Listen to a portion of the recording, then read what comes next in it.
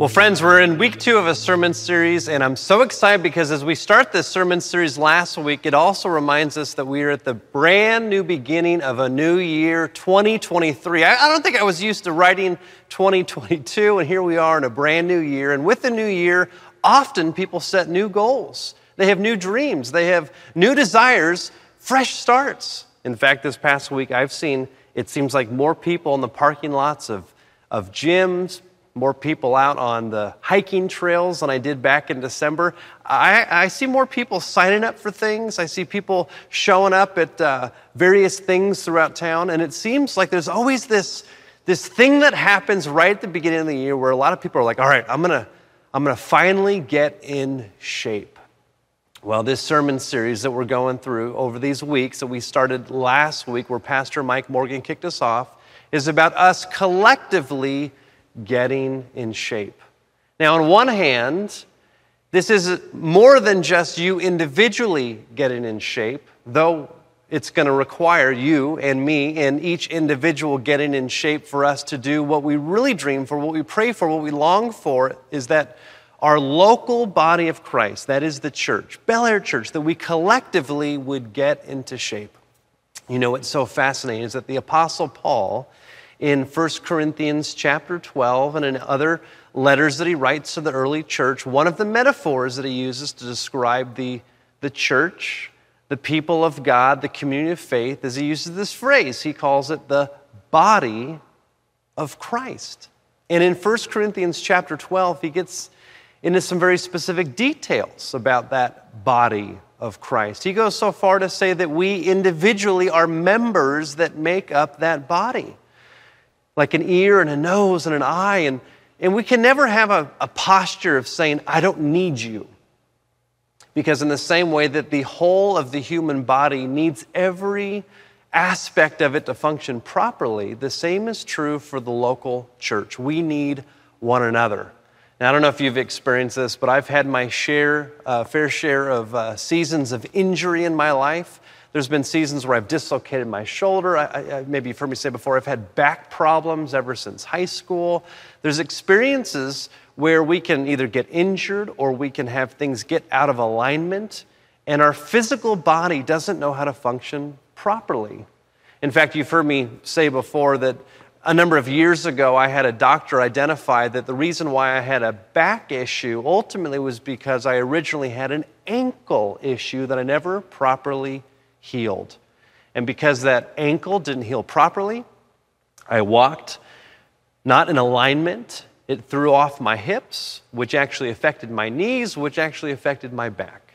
And in the same way, the Apostle Paul says that we individually are members of the body of Christ, and there's so many things that are going wrong in the church, and really, the majority of those things have to do with we're being out of alignment with God's Spirit. We're out of alignment with God's purposes. We're out of alignment with what God wants to do through the local church. And it seems like things are getting worse and worse and worse because culturally speaking, we're becoming even more focused on the individual. And it's very tempting as we start this sermon series on getting in shape. It's very tempting to hear it through an individualistic mindset. But I have an image that I want to give you. It was an image from a commercial that came out a couple years ago. And maybe some of you saw this. It kind of got spread around and it was really popular. But it begins with this old man. Wakes up and he could barely get out of bed. He sits on the edge of his bed and you could tell that he doesn't want to get up. And all of a sudden he looks over and he sees a picture. At that moment you don't see who is in the picture frame, but something changes in his face. And he gets up and he goes into the garage and he moves some boxes around, and then all of a sudden he discovers and finds what he's been looking for, and it's a kettlebell. You've seen these things before? It's like a hunk of steel with like a handle around it. These things can be heavy, and it's there on the ground, and he tries to drag it out. He could barely do it. And as the commercial progresses through the 2.5 minutes, you see this elderly man trying to lift this thing. He could barely do it at first. He's just pulling it up. And the next day comes and he can barely get it just a little bit higher. And as the days go on and the weeks go on, he seems to get it up higher and higher. But now people begin to notice. His next door neighbor sees what he's doing and thinks he's crazy.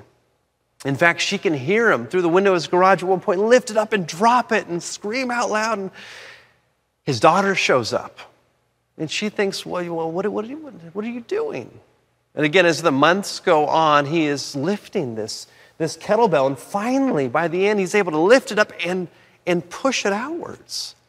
And as it goes on, he keeps looking over at this picture in his garage. You don't know who it is at this point. And finally, it fades to black and comes back up. And you see him now dressed up. It seems like it's in the middle of winter. The snow's falling. He's got this suit on. He's got a gift in his hand. He drives and he shows up at a house. Door opens up, it's his daughter.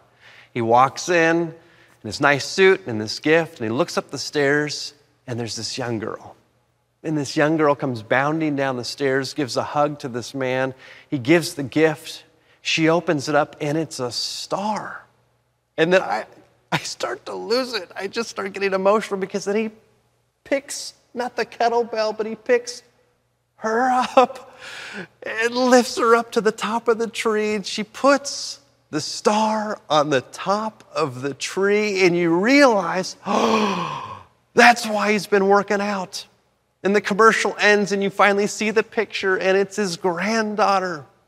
And it kind of fades out. And the tagline says, helping you take care of what matters most. I don't even remember the name of the company, but the commercial, it just gets me every time. And that image is the image that I want us to have as we move throughout this sermon today, that God is calling us to get in shape, not just for ourselves, but for the sake of others. And in fact, we're going to talk about the S in the SHAPE acronym. Now, you've perhaps heard about SHAPE. It actually came out of Saddleback Church. You know, Rick Warren was the founding pastor at Saddleback. Well, there was another leader on staff there, and he developed this SHAPE acronym alongside Rick Warren. His name is Eric Ries, and SHAPE stands for Spiritual Gifts, Heart, Abilities, Personality, and Experiences. And they developed many years ago this acronym to help the local church, to help Christians understand how in a community we can get into shape by understanding, again, our spiritual gifts, our heart or our passions, our abilities, our personalities, and our experiences. And the goal of this sermon series is to take that idea, that concept, and contextualize it for our church, Bel Air Church, because we believe God is calling us to get into shape, not just for ourselves, but for the sake of others. And in the commercial, what's remarkable is he works out for the sake of his granddaughter, but in the journey of doing all this for her, he actually experienced the benefits of working out. You too will find that if you actually set your heart and your mind that God is calling you to serve others, to be used to bless others, to encourage others, to be an instrument to which God's purposes and plan can be made for the sake of others, you will actually find that when you enlarge your heart to live into that reality, God will grow you spiritually. You individually will get in shape along the way. So, again, as we dive into this sermon, again, I'm going to repeat it again and again and again. This is not just for you individually so that you can get in shape and never experience communion with other people. This is not for you to just somehow understand your spiritual gifts so that you can just have them on your resume. But ultimately, this is so that you can be part of what God wants to do in the world. A remarkable vision, a remarkable invitation. And so there's three things that I want to dive into. But before I get that, I want to read a section of Scripture. Again, it's that 1 Corinthians 12. It's a longer section, and this is where the Apostle Paul begins to unpack this idea of spiritual gifts and the body. I'm going to read the entire chapter. It gives us context. It enables us, kind of in the beginning of the new year to settle into this idea. It's kind of like when you're beginning to work out, whether it's in the gym or at a musical instrument or at a new task or learning a language. You've kind of got to start slowly. So let me read all of 1 Corinthians chapter 12, and then I'll share the 3 points I want to dive into. Okay, beginning in verse 1. Now concerning spiritual gifts, brothers and sisters, I do not want you to be uninformed. You know that when you were pagans, before you knew God, you were enticed and led astray to idols that could not speak. Therefore, I want you to understand that no one speaking by the Spirit of God ever says, let Jesus be cursed. And no one could ever say Jesus is Lord except by the power of the Holy Spirit. Now there are a variety of spiritual gifts, but the same Spirit. There are a variety of services, but the same Lord. And there are varieties of activities, but it is the same God who activates all of them in everyone. To each is given the manifestation of the Spirit for the common good. To one is given through the Spirit the utterance of wisdom, and to another the utterance of knowledge according to the same Spirit, to another faith by the same Spirit, to another gifts of healing by the one Spirit, to another the workings of miracles, to another prophecy, to another the discernment of spirits, to another various kinds of tongues, to another the interpretation of tongues. All these are activated by one and the same Spirit, who allots to each one individually just as the Spirit chooses. Paul goes on, this is verse 12. For just as the body is one, and has many members, and all the members of the body, though many are one body, so it is with Christ. For in the one Spirit we were all baptized into one body, both Jews and Greeks, slaves or free, and we were all made to drink of one Spirit. Indeed, the body does not consist of one member, but of many. If the foot would say, because I am not a hand, I do not belong to the body, that would not make it any less a part of the body. And if the ear would say, because I am not an eye, I do not belong to the body, that would not make it any less a part of the body. If the whole body were an eye, where would the hearing be? If the whole body were hearing, where would the sense of smell be? But as it is, God arranged the members in the body, each one of them as God chose. If all were a single member, where would the body be? As it is, there are many members, yet one body. The eye cannot say to the hand, I have no need for you, nor again can the head to the feet, I have no need of you. On the contrary, the members of the body that seem to be weaker are actually indispensable. And those members of the body that we think are less honorable, we clothe with greater honor, and our less respectable members are treated with greater respect. Whereas our more respectable members do not need this. But God has so arranged the body, giving the greater honor to the inferior member, that there may be no dissension within the body, but the members may have the same care for one another. If one member suffers, all suffer together with it. If one member is honored, all rejoice together with it. So, you are the body of Christ, and individually members of it. And God has appointed in the church first apostles, and second prophets, and third teachers, and then deeds of power, then gifts of healing, forms of assistance, forms of leadership, various kinds of tongues. Are all apostles? Are all prophets? Are all teachers? Do all work miracles? Do all possess gifts of healing? Do all speak in tongues? Do all interpret? But strive for the greater gifts, and I will show you still a more excellent way. This, my friends, the reading of God's Word, as we say every single week, thanks be to God.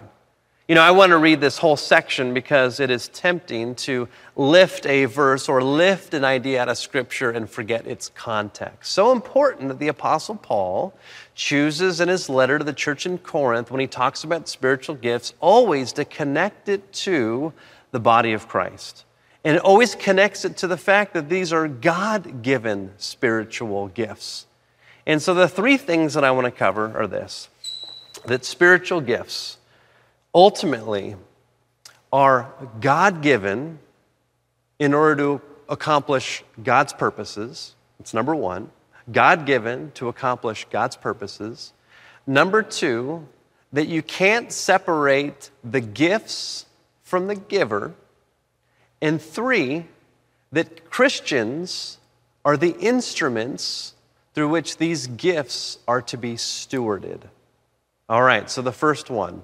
Again, this reality that these are God-given to accomplish God's purposes. Now, I'm going to step aside for a moment and share with you a class that I actually took about a year ago. And this class you might find odd for a pastor to take, but it was actually an online class that was offered on leadership.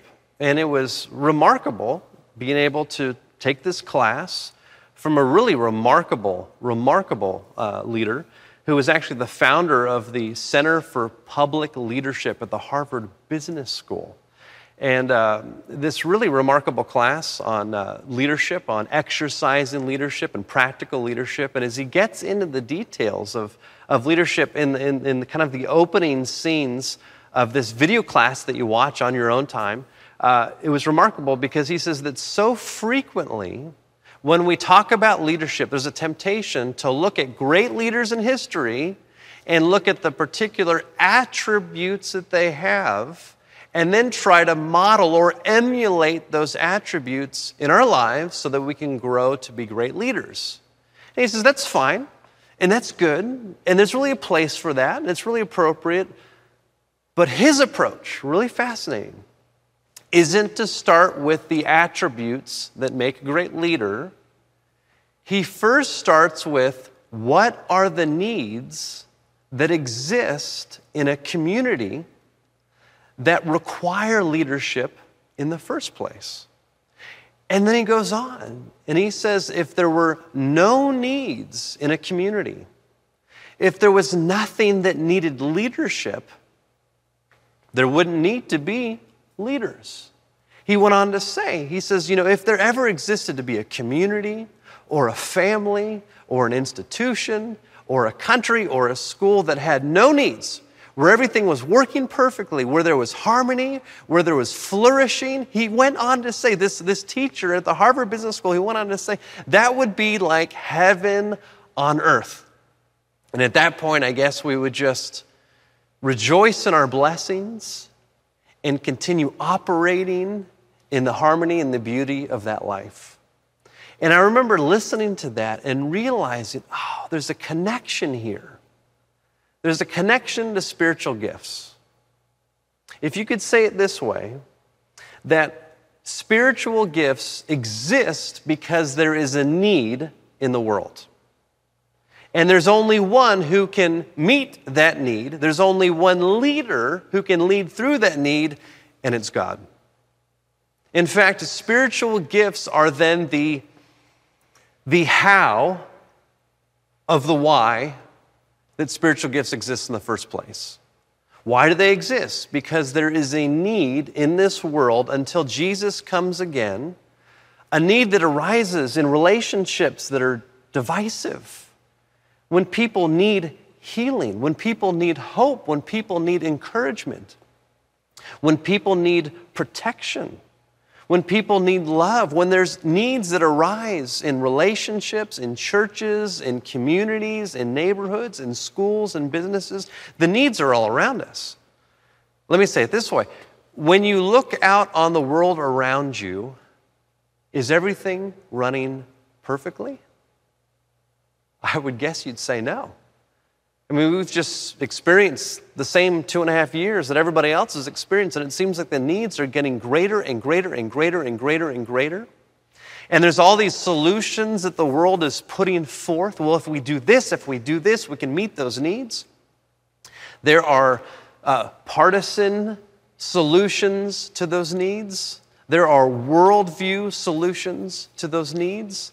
There are entrepreneurial or invention models of what thinking and doing that can be solutions to those needs, but ultimately all of those solutions, they fall short. And God on the throne longs for us to know that only one, the maker of heaven and earth, can meet those needs in our lives. That all the things that we are trying to satiate our lives through shopping, through getting the right experiences, through having more accolades or more affirmation in our life, that we're trying to just fill these things, that ultimately God longs for us to know that only God can meet those needs. And the how that God can meet those needs is that God gives spiritual gifts in order to accomplish those things that only God can accomplish. Now, this is a huge shift, I think, for many people when they think about spiritual gifts.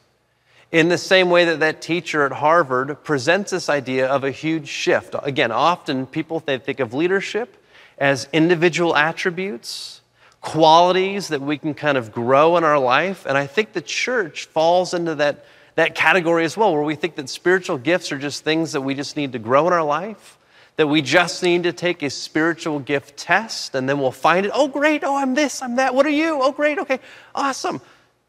There's a place for that. And we're actually encouraging you in this season to take a spiritual gift test. In fact, it's at bellaire.org/shape. But the spiritual gift inventory or the spiritual gift test is only the first step.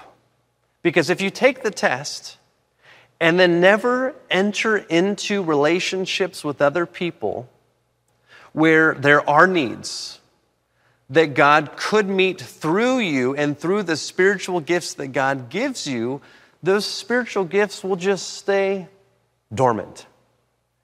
It'll be like that elderly man in the commercial, never going to the garage, never looking at that photograph in the frame, never putting in the work, ultimately for the sake of others. And so again, to know that these are God-given gifts for God's purposes. Now, there's been moments in my life where I've experienced God do a remarkable thing through me, and I've never experienced it again. I've been the senior pastor here for 9 years. Some of you have heard the story before that. I was a pastor at a local church about 30 miles away for about 11 years. In total, I've been doing pastoral ministry for 20 years. And there's only been one experience where I've experienced God use me to be part of somebody else's physical healing. Now, I've taken spiritual gift inventories. Never has it come up that I've got the gift of healing. And so I want to be really crystal clear in this moment that God can do whatever God wants. Full stop. And you're going to hear things that I say that perhaps other pastors, perhaps here in Los Angeles, or well-known pastors have said, can't happen, don't happen. In fact, when we get to spiritual gifts, this is actually a very controversial topic because there's a lot of spiritual gifts like encouragement, mercy, hospitality, faith, generosity. Those things, they're not controversial. But there's a list of 9 spiritual gifts that I read in 1 Corinthians 12, which are the controversial gifts: healing, words of knowledge, tongues. And there's actually a very popular view right now called cessationism that believes that these 9 spiritual gifts ceased at the end of the New Testament era. Now, I've done a lot of research in this area in Scripture. I've read a lot of books. I've listened to sermons. I've heard the various arguments from cessationists. And ultimately, at the end of the day, when I spend time in God's Word, after all these years of studying Scripture, I do not see how cessationism lines up with what is revealed in Scripture. Now, if you have a different point of view, let's talk. Email me. Call me. Would love to go to God's Word and talk through this because ultimately it goes back to my definition that I see in Scripture that spiritual gifts are God-given to accomplish God's purposes. And ultimately, God can do whatever God wants to do. Now, I know that we see out in the world just some things that we might find very odd. We might see people who are healing others, but it doesn't seem like it's authentic. Maybe we've been part of communities where people speak in tongues, and yet publicly in that worship service, there's no interpretation. And we read in Scripture where it says there must be an interpretation. Maybe we see things where people have maybe abused spiritual gifts, not to serve the sake of others and build up the body of Christ, but to build up their own reputation, to build up their own fame. And so it's very tempting to look at bad examples of misuses of spiritual gifts and throw it all out. But my heart and my prayer is that we, as followers of Christ, would go to God's Word, that we would take God's given direction to us from God's Word, and that would be our starting point and our end point. And ultimately, when I read Scripture, it constantly says that God has purposes, God has plans, God is accomplishing something in this world until Jesus comes again, and God's strategy is to do it through the body of Christ. I mean, think about that for a moment, that God has all the resources of being the maker of heaven and earth, the sustainer of all things, and God's strategy is to use you and me, empowered by the Holy Spirit, to accomplish God's purposes on earth again until Jesus comes again. So again, in that Harvard Business School leadership perspective, that leadership is all about first identifying what are the needs in a given situation, and what are the leadership abilities that are needed to meet those needs, to fulfill those tasks. And when I translate that into a biblical view of the world, it's basically saying, what are the needs in this world? People are separated from God. They're separated from living in alignment with God's purposes. They're separated from flourishing, of having an identity as beloved children of God. And so there's this deep, profound need that is all around us. And it's magnified, it's multiplied in so many ways. And God's leadership strategy is through the power of the Holy Spirit to empower you and me to meet those needs, not in our own strength, but through God's strength and through God's power. And the needs haven't ceased. So therefore, why would the spiritual gifts cease? Again, the needs seem to get greater and greater and greater. So I don't see any evidence in Scripture, nor any practical application around us in the world, where there would be a need for God to cease using God's resources of the Holy Spirit's spiritual gifts to accomplish meeting the needs that God wants to meet. All right, a lot to unpack there. We can spend more time, in the weeks and months ahead. Would love to have this conversation with you. But let me tell this one story again. So I've never, and all the spiritual gift stuff never have popped up on that list, gifts of healing. I often get gifts of teaching, gifts of encouragement, gifts of faith, never gifts of healing. However, there was this moment, it was about, 6 months after our annual houseboat trip that we used to lead in the high school ministry, where a dad called me up and he was furious. And he wanted to set up a meeting about his daughter. And he brings her in. And I'm trying to rack my brain, remembering, what happened? Was there some bullying going on? I can't remember what had happened. And when she showed up, I then remember when I saw her face, she wasn't a regular part of the group. And I remembered, oh my gosh, this girl got injured on our houseboat trip. In fact, we took about 300 high school kids out to Lake Mead out in the Nevada desert, and she was one of a group of kids on the back of a ski boat, in those inner tubes. And ultimately, as they were kind of doing loops and going around, she had flipped off and landed awkwardly and broke her collarbone. And we had medical staff who were part of our team, and they helped, get her safe and situated, ultimately got her to the hospital.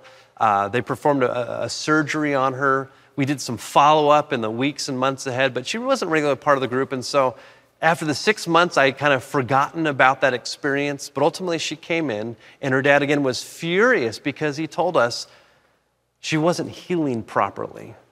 Now, that's devastating for anybody to ever hear.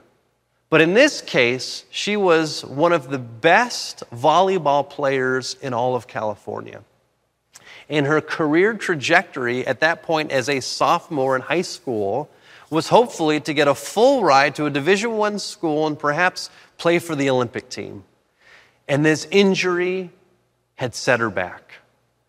And he brought x-rays, literally, in my office to show me. He was yelling at me. He says, what are you going to do about this? He was threatening a lawsuit against the church. And I'm like this young youth pastor. I don't know what to do. And I just say, well, let's pray for healing. I got to tell you, I've never in any moment of my ministry up to that moment have ever just stopped and just said, well, let's just pray for healing. Now, I know many of you don't know me. You can maybe make assumptions about me, but let me just tell you, there's a lot of moments in my life where I have huge doubts that God could ever heal somebody miraculously. And I've always had that. I've always been suspicious of people who have been used by God for healing. I've always been reticent, but all of a sudden in that moment, something came over me in that moment. I don't know if it was the fear. I don't know if it was like there was no other option. He was threatening a lawsuit again, and I just said, well, let's just pray for healing. And perhaps it was because I was also in seminary at the time and I had gone through a class on miraculous healing, which I was very suspect of. But in that moment, just something happened. And I look back and I believe it was the Holy Spirit nudged my heart. God got a hold of me, grew my faith. I think that was a gift in the moment. And God just used me in that moment to lay hands on her and to pray. And I don't remember a word of what I prayed. But I remember that something just came over me and I don't want to say it was like an out-of-body experience, but it wasn't a prayer that felt rehearsed. It wasn't a prayer that felt memorized. It wasn't some magical incantation, but I just prayed boldly in the name of Jesus that she would be healed. The meeting ended after maybe 15 more minutes of conversation. You know, I'm kind of wondering what's going to happen. I'm going to get sued. Am I going to get fired? A week later, I get a phone call.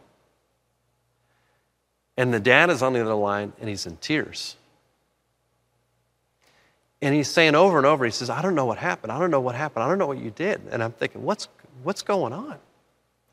And then he says, we just got back from the doctor. They took x-rays. And it looks like she's never had a break on her collarbone in her life. He says, I'm looking at both of these x-rays. I took a picture with my phone for the second set. And I can't wrap my mind around what's going on here. It wasn't healing properly, and now there's not even evidence that it ever broke in the first place. And I'm thinking, thank God we're not going to get sued. Thank God I'm not going to get fired. I was young, I was selfish perhaps in that moment. That was my first thought. But then the reality of the situation broke through, and all of a sudden then I realized the greater reality, the greater truth, the true good news. Had God really healed this girl's collarbone? Again, when you realize that there are needs that only God can meet, and God can meet those needs with God-given spiritual gifts to accomplish God's purposes, and if you are open to being used by God in those situations to meet those needs, if God wants to, God can use you in a powerful way by giving you, in that case, the gift of healing. Now, this isn't like God gave me the gift of healing like I have a phone in my hand to just use and wield and, at whim. It's not like a remote where I can have this power and turn things off and on and heal. No, that's not how things work. And I think that's one of the things that perhaps causes us to be suspect of some of these more miraculous, supernatural, charismatic gifts of the Holy Spirit as we see them used in the wrong way. But I've got to tell you, again, when I study Scripture, it's not my personal experience that causes me to not believe that God has ceased giving spiritual gifts. No, it's as I study Scripture.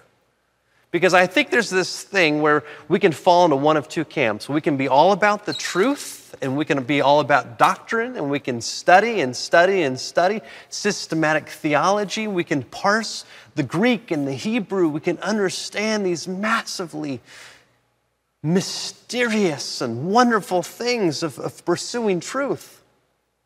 Or some of us can be so focused on the Spirit that perhaps we close up Scripture and it's all about the experience and it's all about being connected to heaven. But ultimately, Jesus, he uses this phrase that talks about people who are worshiping in spirit and truth.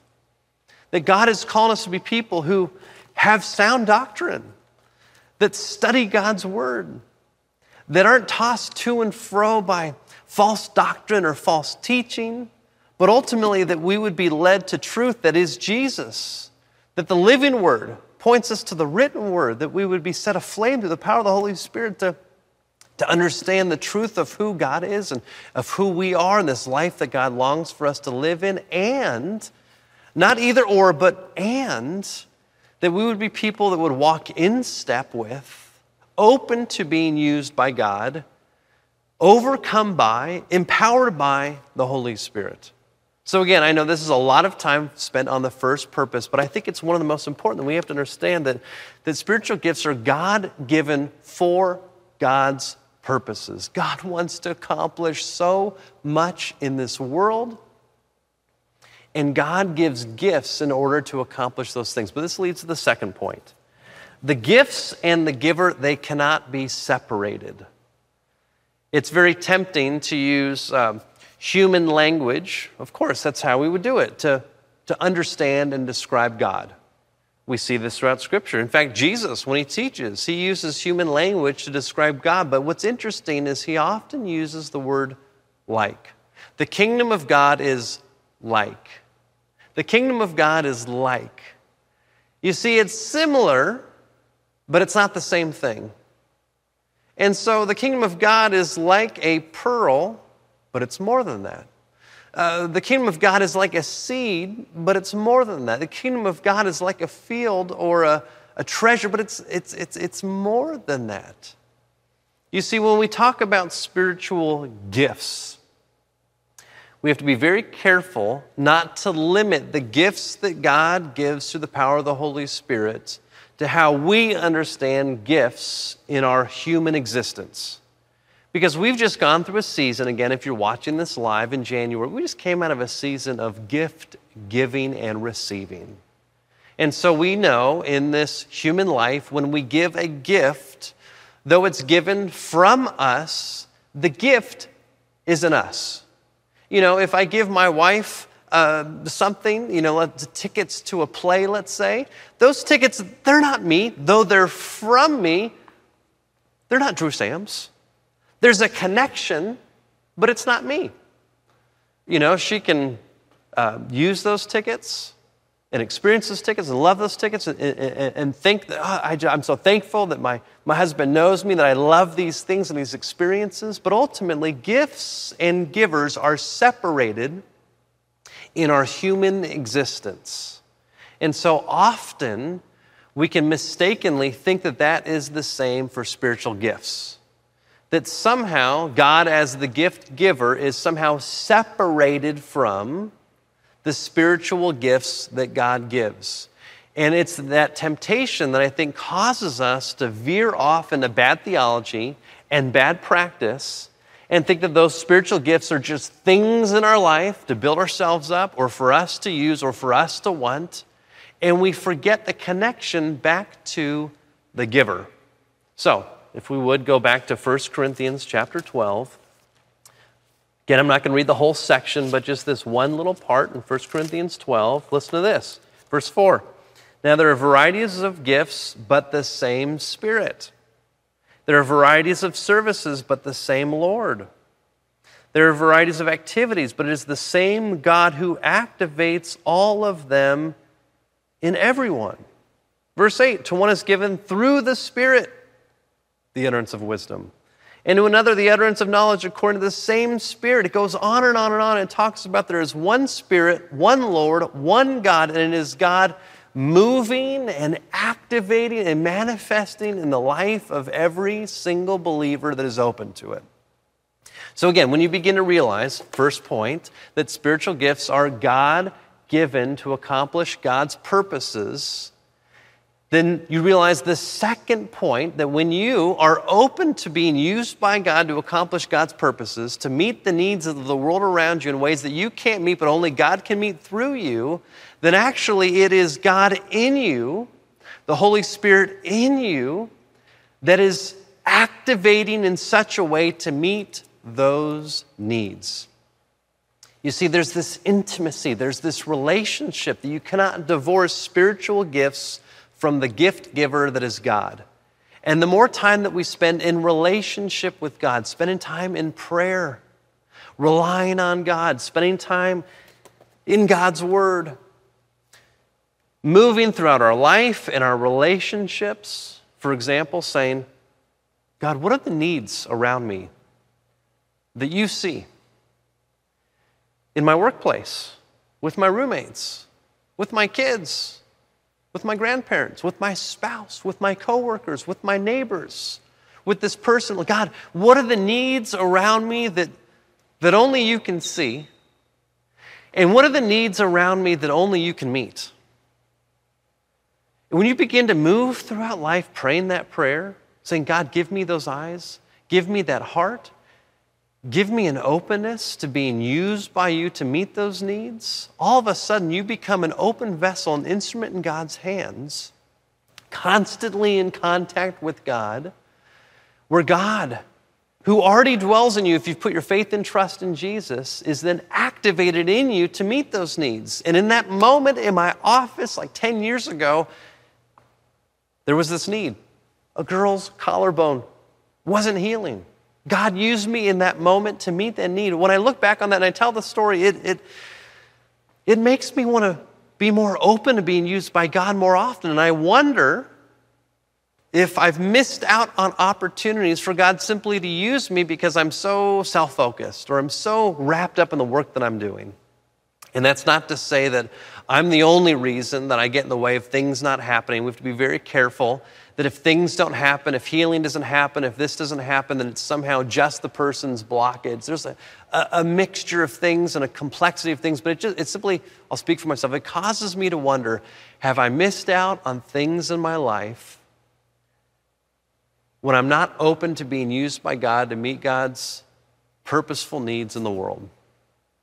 And when you don't separate the gifts from the gift giver, you realize that, as the Apostle Paul says, it is Christ in you that is the hope of glory. The Holy Spirit is now in you, longing to move you in powerful ways, to be an encouragement to somebody, to extend mercy to somebody, to meet the needs financially for somebody else, to speak truth, God-given truth over somebody's life who's so distraught, who's so disturbed.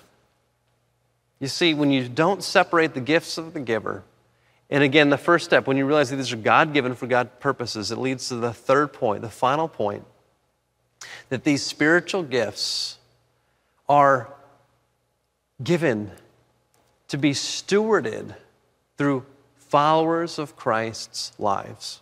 You see, all throughout Scripture, it says that the only people who can ever experience spiritual gifts are people who have put their faith and trust in Jesus Christ. And the moment you put your faith and trust in Jesus Christ, you receive the Holy Spirit. Now, there's evidence that says in Scripture that you don't receive all the spiritual gifts that you will ever experience in your life in that moment, because the Apostle Paul says things like in 1 Corinthians 12, eagerly desire the greater gifts. It seems like there's this ebb and flow that God might give you a spiritual gift in a particular moment. Not for you, not for your reputation, not for your resume, but simply to meet a need that has arisen in your life around you, in the community around you. But there's this reality that now that the Spirit of God dwells in you through faith in Christ Jesus, this isn't something to just wield, but it's something to be stewarded. This is to build up the body of Christ. This is for the common good. This is to be part of what God is doing in the world. And if you are a follower of Jesus, if you said yes to Jesus as your Lord and Savior, you're now justified. God looks at you and says, you are forgiven. Not because of your good deeds, but because of the perfect work of Christ, because of his sacrificial death.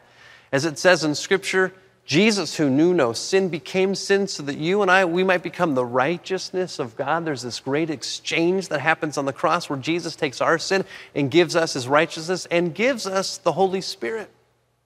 And now the Holy Spirit is in us. There are gifts that accompany God's Spirit in us, that God wants to activate, that God wants to use. And so again, my hope and my prayer is that you would hunger for that you would yearn for that you would pray for that. And if you haven't yet, that you take a spiritual inventory test. Again, that's not a be-all, end-all, but it's a great first step. I've said it before, but again, if you go to bellaire.org/shape, you can find out that spiritual inventory. But even more important than that, begin praying right now, God, help me to see the needs around me. Give me your eyes. Give me your ears. Give me your heart so that I can be open to you using me to meet those needs in my life. Now, I love the fact that as we're starting this brand new season, talking about getting into shape as a group and individually, we've got an opportunity to grow individually, but also grow together as a community. And again, to end with that image that I started with, remember that commercial? That elderly man, yes, he got in shape in the process, but he did it for the sake of others. Friends, my hope and my prayer is that you would experience that in your life in profound ways. Not in your own ability, but through a spiritual ability that God gives you through the power of the Holy Spirit. So hang with us throughout the entirety of this sermon series. Looking forward to as we continue through this Shape series. We've got the first one here after the intro last week with Pastor Mike Morgan. Next week is H.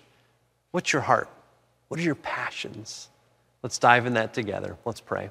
Loving God, we thank you so much that you have given us your Son, Jesus the Christ, who is our all in all, who is our Alpha, our Omega, our sustainer, our Prince of Peace, our King of Kings, our Lord of Lords. And we thank you that when Jesus ascended to the right hand of you, the Father, he didn't leave us alone. He gave us the advocate, the Holy Spirit, to lead us, to guide us to truth, but also to empower us to be used for your purposes in this world. God, would you grow in us a faith, a passion, a desire to simply be used by you in all the areas that you long for us to do.